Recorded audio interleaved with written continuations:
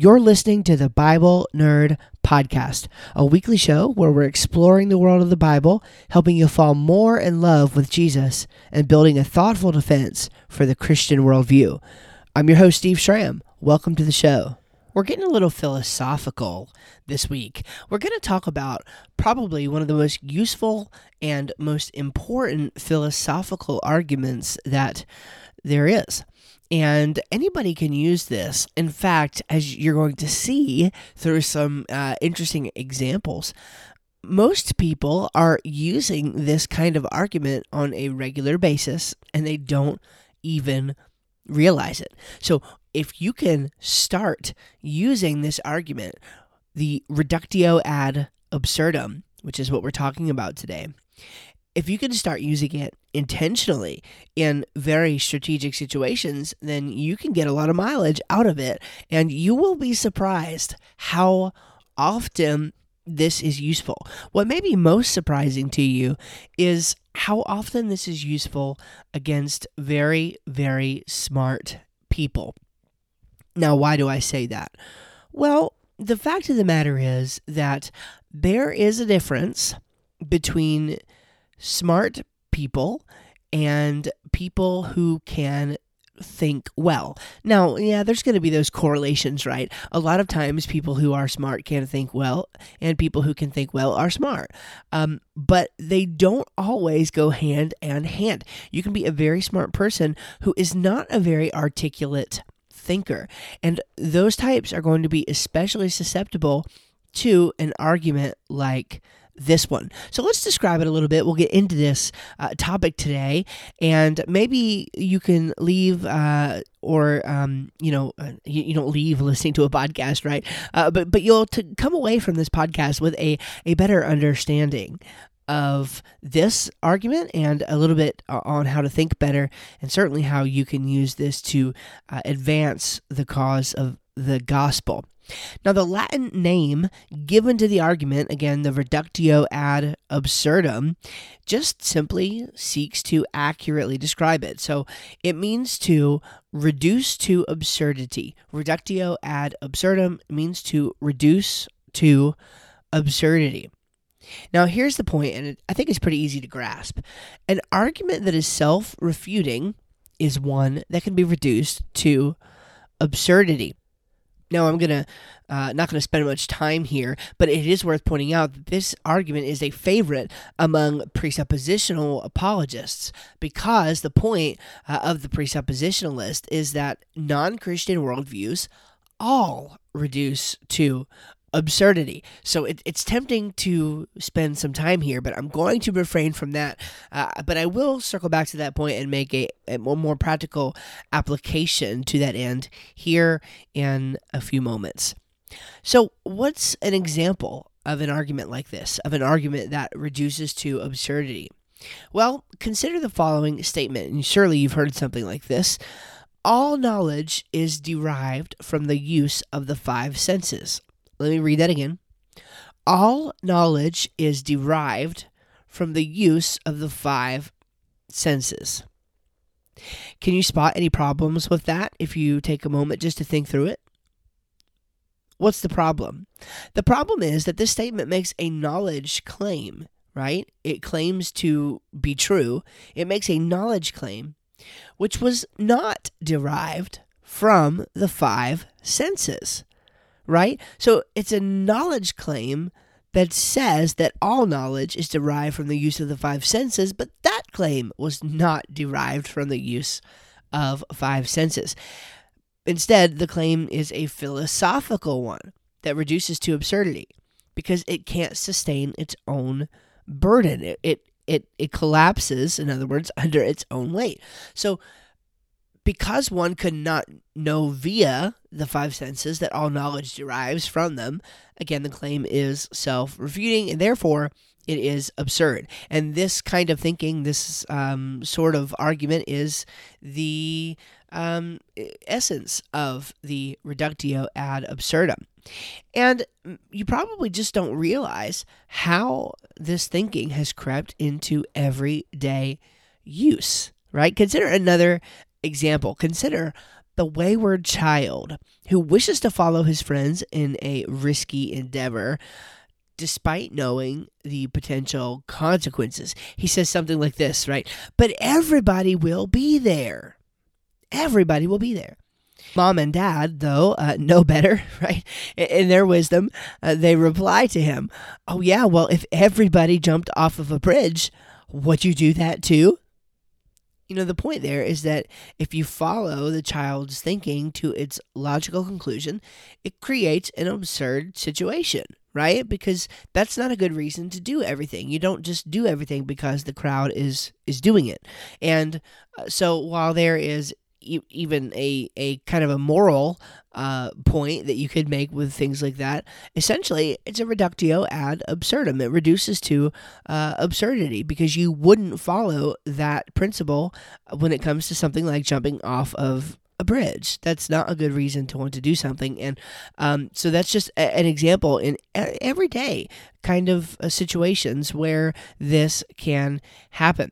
We see it often actually in new atheist arguments as well. Here's what they say. This is similar to the kind of empiricists' claim about how all knowledge is derived from the five senses. This would be the claim of the person who subscribes to scientism. Something like this. Only the hard sciences provide truth. Only the hard sciences provide truth. Really, though? Is that true? Is it true that only the hard sciences provide truth? Because if so, then that claim is false. Because nobody can apprehend that truth by using the hard sciences. Instead, that is a claim of philosophy. It's a philosophical claim that only the hard sciences provide truth. But if you're claiming that claim is true, then it must be false because you didn't arrive at it by using those methods. So you see the nature of this. This is how the reductio ad absurdum works. Now, maybe the most common, potentially even the most recognizable of this is the postmodernist claim that there just is no truth. Right? You've heard this. There is no truth. All truth is relative. There is no absolute truth. But if it's true that there is no truth, then it's also true that there is truth, right? Because that one thing would at least be true. But that means that there is something that is both true and not true, and that is a direct, glaring logical contradiction. We can't have that. That's not sound. So this is the essence. This is what's going on here. It can be a very, very, very powerful tactic to expose bad thinking, especially given the surprising number of arguments which seek to set themselves up against the knowledge of God that actually fall into this trap. Now, speaking of tactics, let's take a kind of excursus, if you will, although it is germane to the point, of course, and talk about Greg Koukl's tactics book. This is one of my favorite books in terms of the practical application of Christian apologetics. I've read it 2 or 3 times now, and it doesn't get any better. It really doesn't.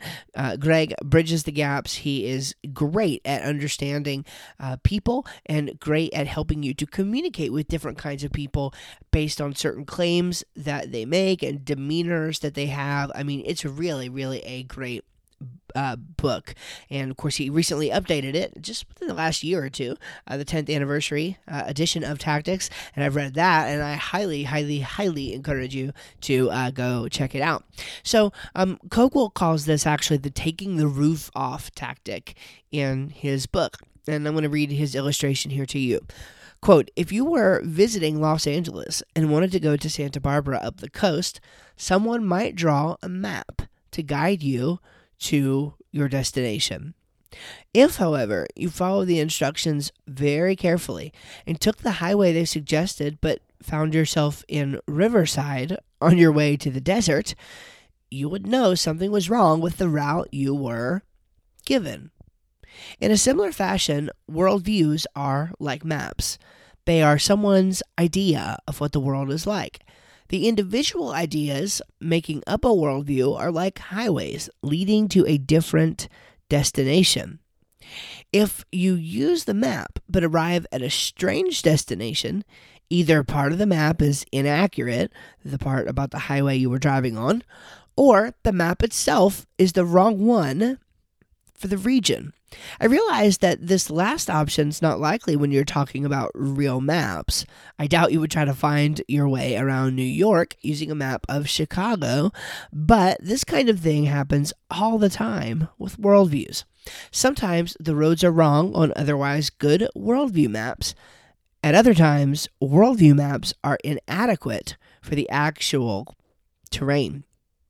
Close quote. So the point he's making here is that many people make this simple mistake, the reductio ad absurdum, right, where you can go in and you could reduce it to absurdity at the worldview level. And as Kokel is going to demonstrate, as we're going to read a little bit further on from him here in a moment, this can lead to very undesirable consequences.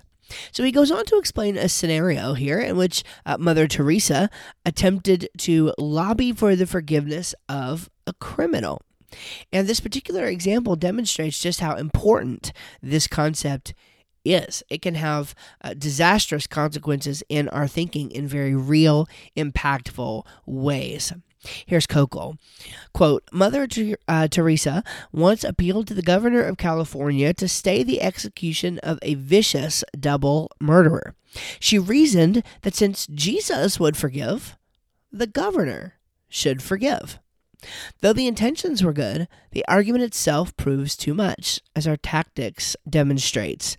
When applied consistently, this view becomes a reason to forgo any punishment for any crime, because one could always argue Jesus would forgive.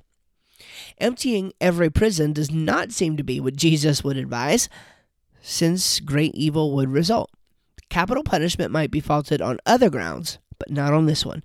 Here is the analysis. Claim. If Jesus would forgive capital criminals, then it is wrong to execute them, taking the roof off.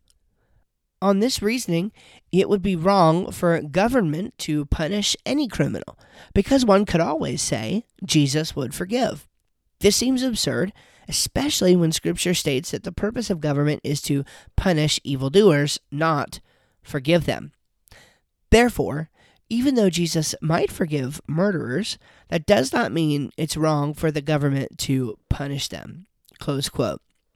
So you see how quickly this can lead to a disastrous consequence when it comes to, social issues. I mean, if this logic were to hold up, you could find yourself releasing dozens and hundreds and thousands of criminals on the same basis, or at least you would find yourself morally obligated to do so, which means that you're then compromising your moral values if you do not.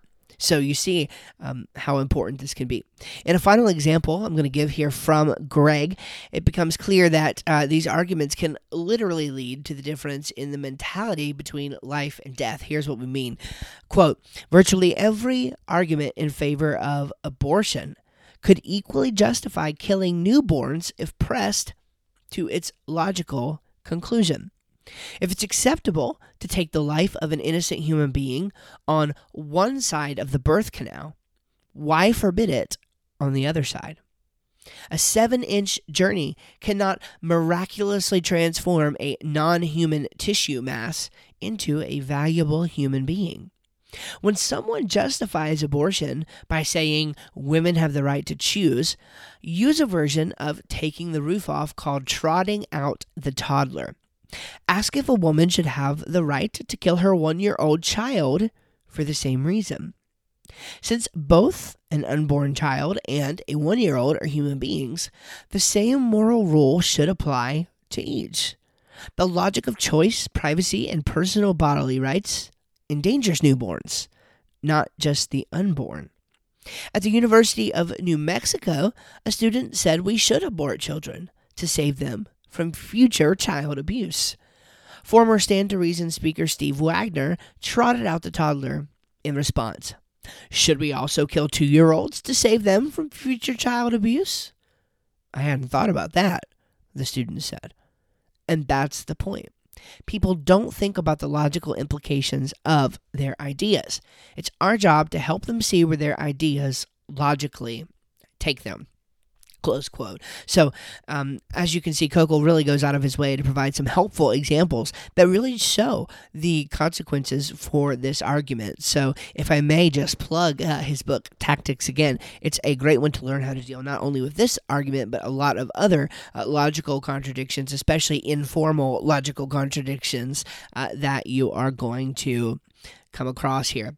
Now, let me throw a little bit of a monkey wrench in things at this point, and to just make the point that not everything that sounds contradictory actually is. In other words, when you really get off on a right foot, on a good footing with this argument, and you start to understand it, you are going to come across things that well, let me just say it this way: it'll be easier for you to notice contradictions in thinking, contradictions in logic. And of course, kind of the first, and most important rule of logic is the law of non-contradiction. Well, probably the first would be the law of identity. But anyway, the law of non-contradiction is just as important because anything that is logically contradictory can't be true. You can't have P and not P at the same time.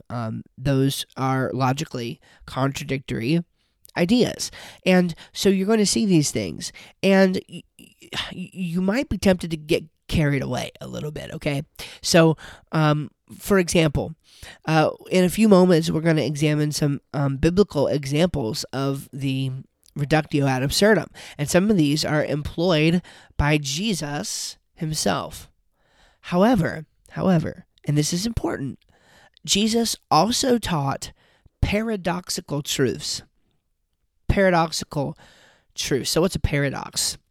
Well, a paradox is often nothing but a surface level contradiction. In other words, an apparent contradiction might be another good way to say it.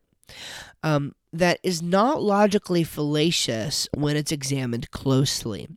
And a lot of proverbs in the Bible are like this as well. They are designed, actually, to create tension in your thinking for the purpose of making you dig deeper and to think harder. So creating a problem for thought is not the same as there being a problem for a particular thought, right? It's okay to hold truths in paradoxical tension because they do not have strict logical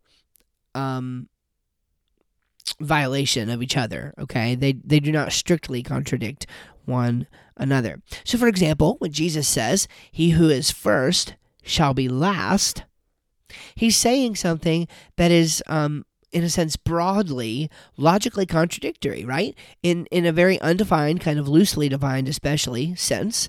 If someone is first, he cannot be last. If someone is first, he cannot be last, okay? So what it comes down to then is in what sense are these phrases being employed?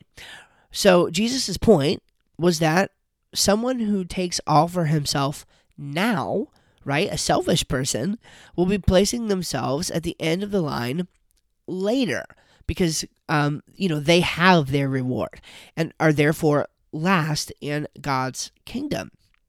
But someone who makes little of himself now for the good of others, or a selfless person, will have a greater reward and will therefore be first in God's kingdom. So it's all about a matter of sense. This is another place where the presuppositionalist loves to quote the verses. Proverbs, is it? I can never remember. Is it 24:5-6 or 26:4-5? I can never remember. But anyway, it's where it says basically, answer the fool according to his. Or don't answer the fool according to his folly, lest you be like him. But then the very next verse says, answer the fool according to his folly, lest he be wise in his own conceit. And of course, the point there is that those things are not contradictory because they're meant in different senses. It's in the way that you answer and the intent with which you answer that determines that. So it's not a contradictory idea. I think what made me think of this point while I was writing this and preparing this was actually the song I was listening to when I was finishing up that section that we just got through. And the song was called Beautiful, Terrible Cross by Selah. Beautiful, Terrible Cross. And the song, it's of course named this way intentionally, right? Because on the surface, we don't normally think of beautiful things as being terrible. In our minds, just without thinking about it any deeper, these are logically contradictory ideas. How can something that is terrible be beautiful? Now, every line of this song, frankly, is just incredible. I highly recommend you go listen to it. But this one in particular, I think, serves to make the point. It says this: "Oh, we gained the riches of heaven, Jesus. You paid the horrible cost.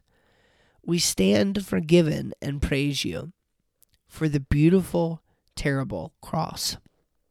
So in other words here, the cross is beautiful because of what we gained, but it's terrible because of what he had to give. So it's beautiful because of what we gained, but it's terrible because of what he had to give. So the surprise that is, brought about by the title requires us to think deeper about it. It creates a sort of tension in our minds that we're not going to be able to let it go until we understand what the writer means. We just have to know what the writer means. And I think in this way, even the title of a song has the potential to say more than what some writers can say in an entire song. The idea itself is beautiful, and it relies on these sort of paradoxical truths. So things can be paradoxically true without being strictly logically contradictory. So you have to watch out for that. Not everything needs to be reduced to absurdity, but again, it still is going to apply, I would say, in most cases. But again, paradoxes are useful and should not be considered contradictory. Now, the problem with being a careful thinker is you can always catch yourself at certain points. And so I kind of feel at this point that I have to caveat the caveat because even this, the idea of a paradox, has a liability. So, for example, right, some people acknowledge that humans have free will and that God is sovereign. But that this happens in sort of a paradoxical way that's known to God, but not to us. So one writer said, you'll remember this, you probably heard this somewhere from somebody, the door into heaven says, "Whosoever will." But when it's closed, the other side reads, "Chosen before the foundation of the world." However, it's arguable whether this is a paradox or a contradiction. I know some who will say it's a paradox, and I know others who will say it's a contradiction. And I'm not going to step into the debate right here, but many do feel that it's a contradiction, and therefore they would seek to provide a solution grounded in knowable reality, which attempts to resolve the tension. So what's my point? Well, just this. It may be a paradox for the person who can resolve the tension, but they would want to argue that it is contradictory for those who cannot resolve the tension via their theology. So you really have to think through these things. It's arguable whether some things really are paradoxes or they're contradictory.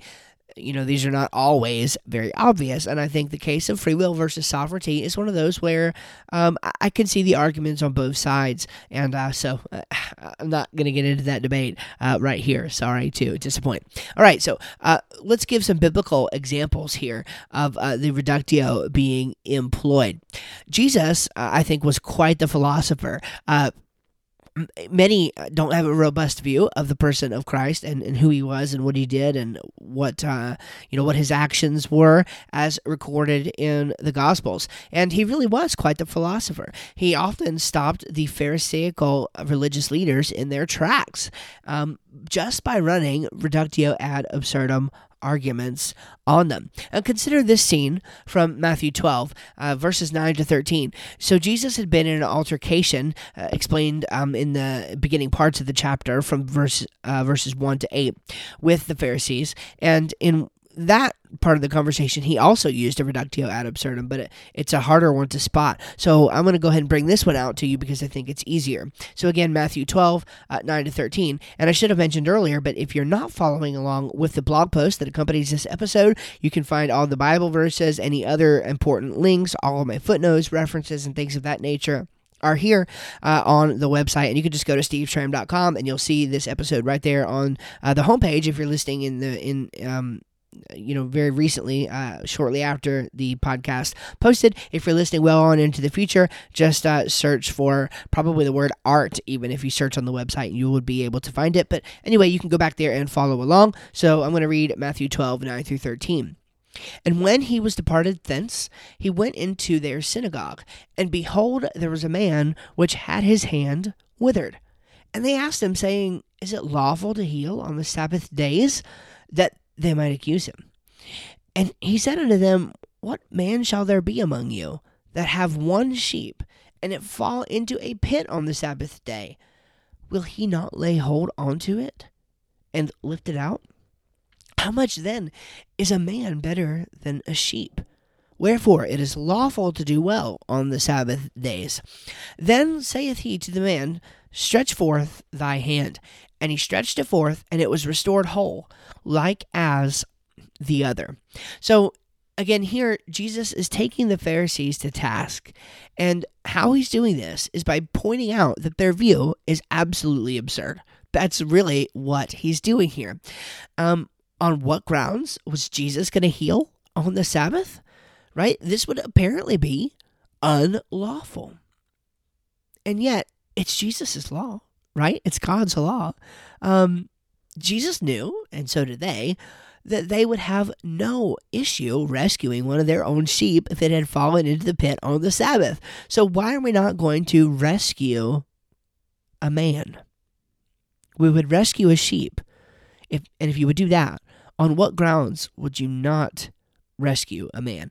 And, the point is that Jesus was making, the Pharisees' argument is just absurd. The Apostle Paul is another one who was a very, very sound thinker, and I love to read the Apostle Paul. I think he is extremely well-versed in his craft here. He was a great philosopher as well, as he demonstrated on numerous examples. He was trained actually in the halls of Judaism's finest by a well-respected thinker named Gamaliel, and he really brought a wealth of knowledge into his discussions with the Grecians, and he could have very, very intelligent conversations.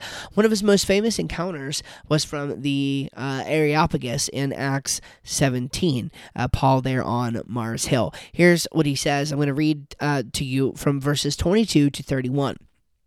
Then Paul stood in the midst of Mars Hill and said, Ye men of Athens, I perceive that in all things you are too superstitious. For as I passed by and beheld your devotions, I found an altar with this inscription, To the unknown God, whom therefore ye ignorantly worship. Him declare I unto you. God that made the world and all things therein, seeing that he is Lord of heaven and earth, dwelleth not in temples made with hands, neither is worshipped with men's hands, as though he needed anything, seeing he giveth all life and breath and all things, and hath made of one blood all nations of men, for to dwell on the face of the earth, and hath determined the times before appointed, and the bounds of their habitation, that they should seek the Lord, if haply they might feel after him and find him, though he be not far from every one of us. For in him we live and move and have our being, as certain also of your poets have said, for we are also his offspring.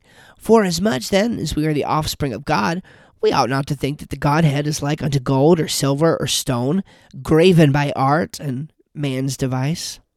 And the times of this ignorance God winked at, but now commandeth all men everywhere to repent, because he hath appointed a day in which he will judge the world in righteousness by that man whom he hath ordained, whereof he hath given assurance unto all men, and that he hath raised him from the dead. All right, now, Paul makes a very calculated move here, and it appears very subtle to us, but to them, to his audience, it would have immediately made them to feel the force of the point that he was making.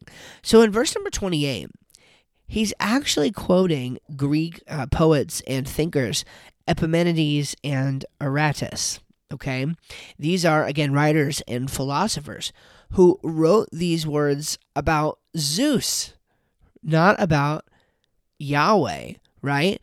We are his offspring.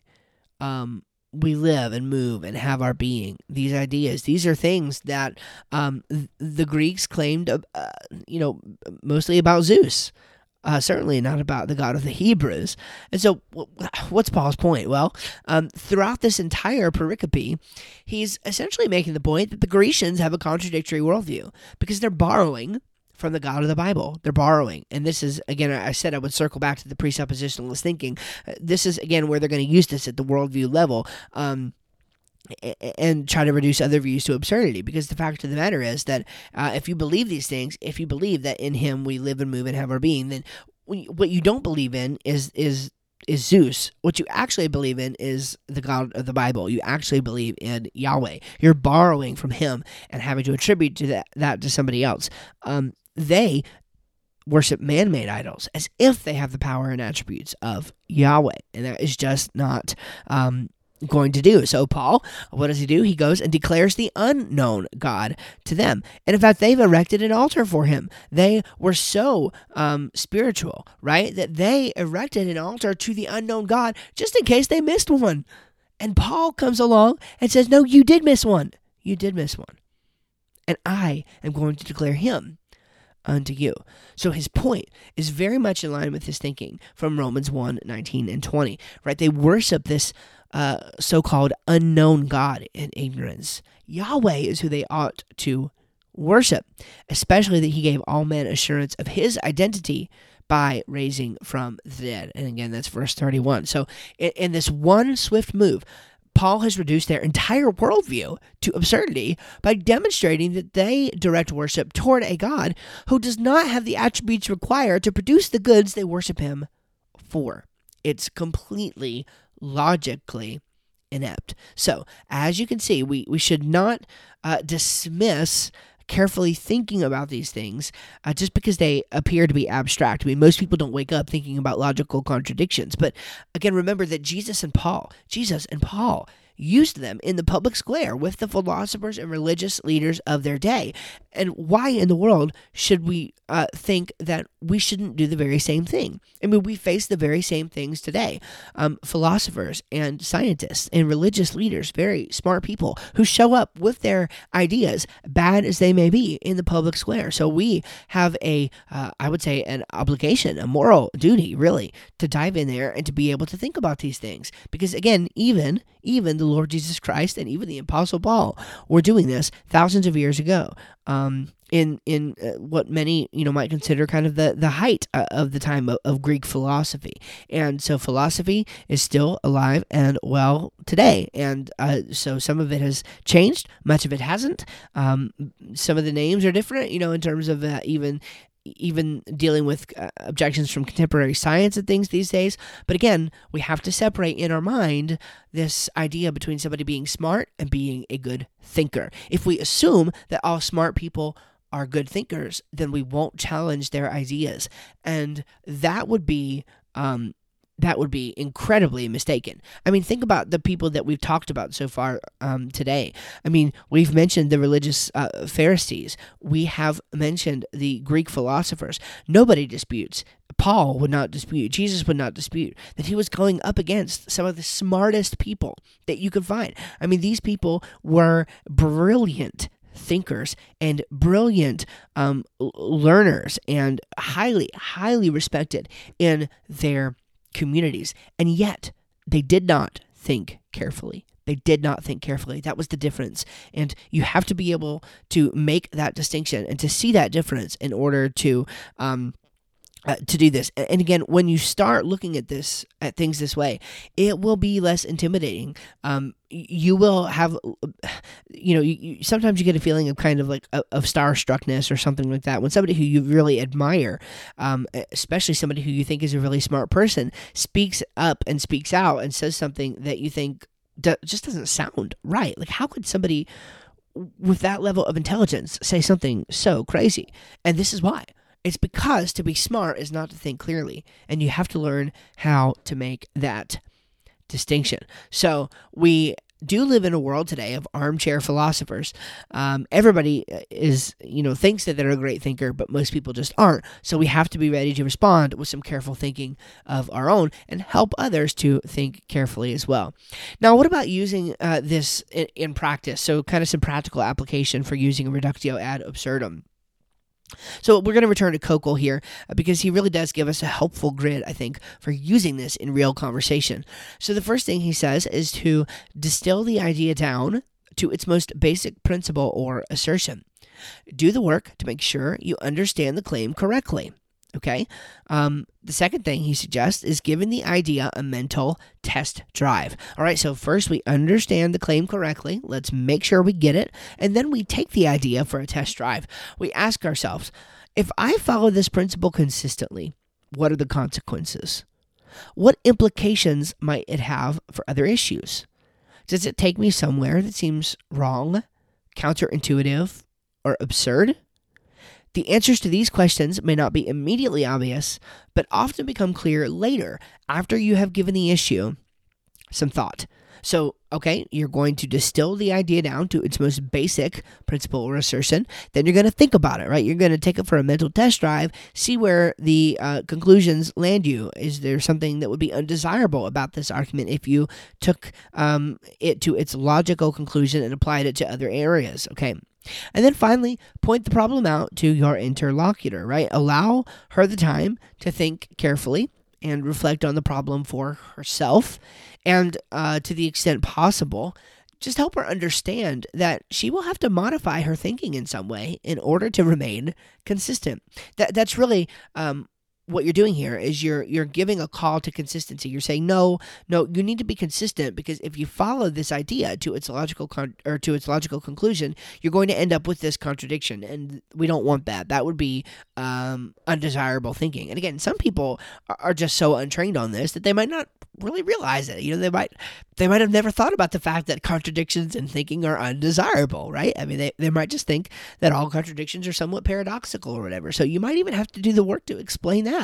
So you have to help the person understand that, no, in order to remain consistent, you're going to have to modify your thinking in some way, whether it be with respect to the details or even at the worldview level.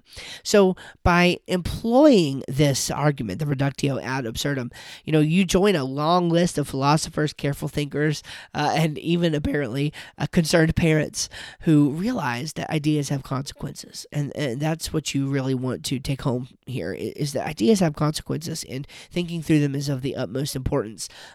Absurd ones should be exposed for their irrationality and should be discarded and rejected. So, whether the issue is justifying juvenile disobedience or defending a woman's quote-unquote right to choose, bad ideas have to be exposed. And this is a tactic. The reductio ad absurdum is a tactic that's very simple to employ, and yet it's the death knell to bad thinking. I mean, it's really the death knell to bad thinking. So I would invite you to learn more about it, begin to use it in conversation with others, and if there's something about it that is confusing or you're not quite understanding it, I would be more than happy to lend my thoughts for a few moments and help you understand it. Feel free to shoot me an email or something at steve@steveshram.com, and we could talk through it, and I'd be happy to get back to you there. So that's it for this week's podcast. Again, I want to kind of implore you to share the podcast with others. The way that podcasts spread these days is through word of mouth, primarily. And so I would love for more people to jump on board with the Bible Nerd podcast. We can learn how to think clearly about these issues and just simply learn how to do the things and respond in the way that Jesus did and in the way that Paul did. And other biblical thinkers also used these sorts of arguments. Once you see it, it's really hard to unsee it looking through the scriptures. So I think that it would be really great for you to really give some careful thought to that. Now, on next week's episode, we are going to talk about God in the garden in the cool of the day, a man or a myth. And so what we're really doing here is returning to some of William Lane Craig's thoughts on the on early Genesis and the genre of early Genesis, and some considerations that he has that makes him think that the genre of early Genesis is mytho-history. Well, I'm going to take some issue with that, as you might imagine, and we're going to go through some of his examples, and I'm going to try to demonstrate to you why I don't think that the examples that he gives to try to show that Genesis is mytho-history, Genesis 1 through 11 anyway, are persuasive. In fact, I think that they can be very easily dealt with. So that's what we're going to take a look at next week. Again, if you like the podcast, share it with others. That's the thing. Leave us a review somewhere on your podcatcher of choice or your service of choice, whether it be iTunes or Spotify, CastBox, wherever you are. Leave us a review. Tell somebody else about the show so we can get a nation of Bible nerds on board here, listening to the podcast each week and interacting. All right. God bless you. Thank you. I love you. I thank you for your support. We'll see you next week.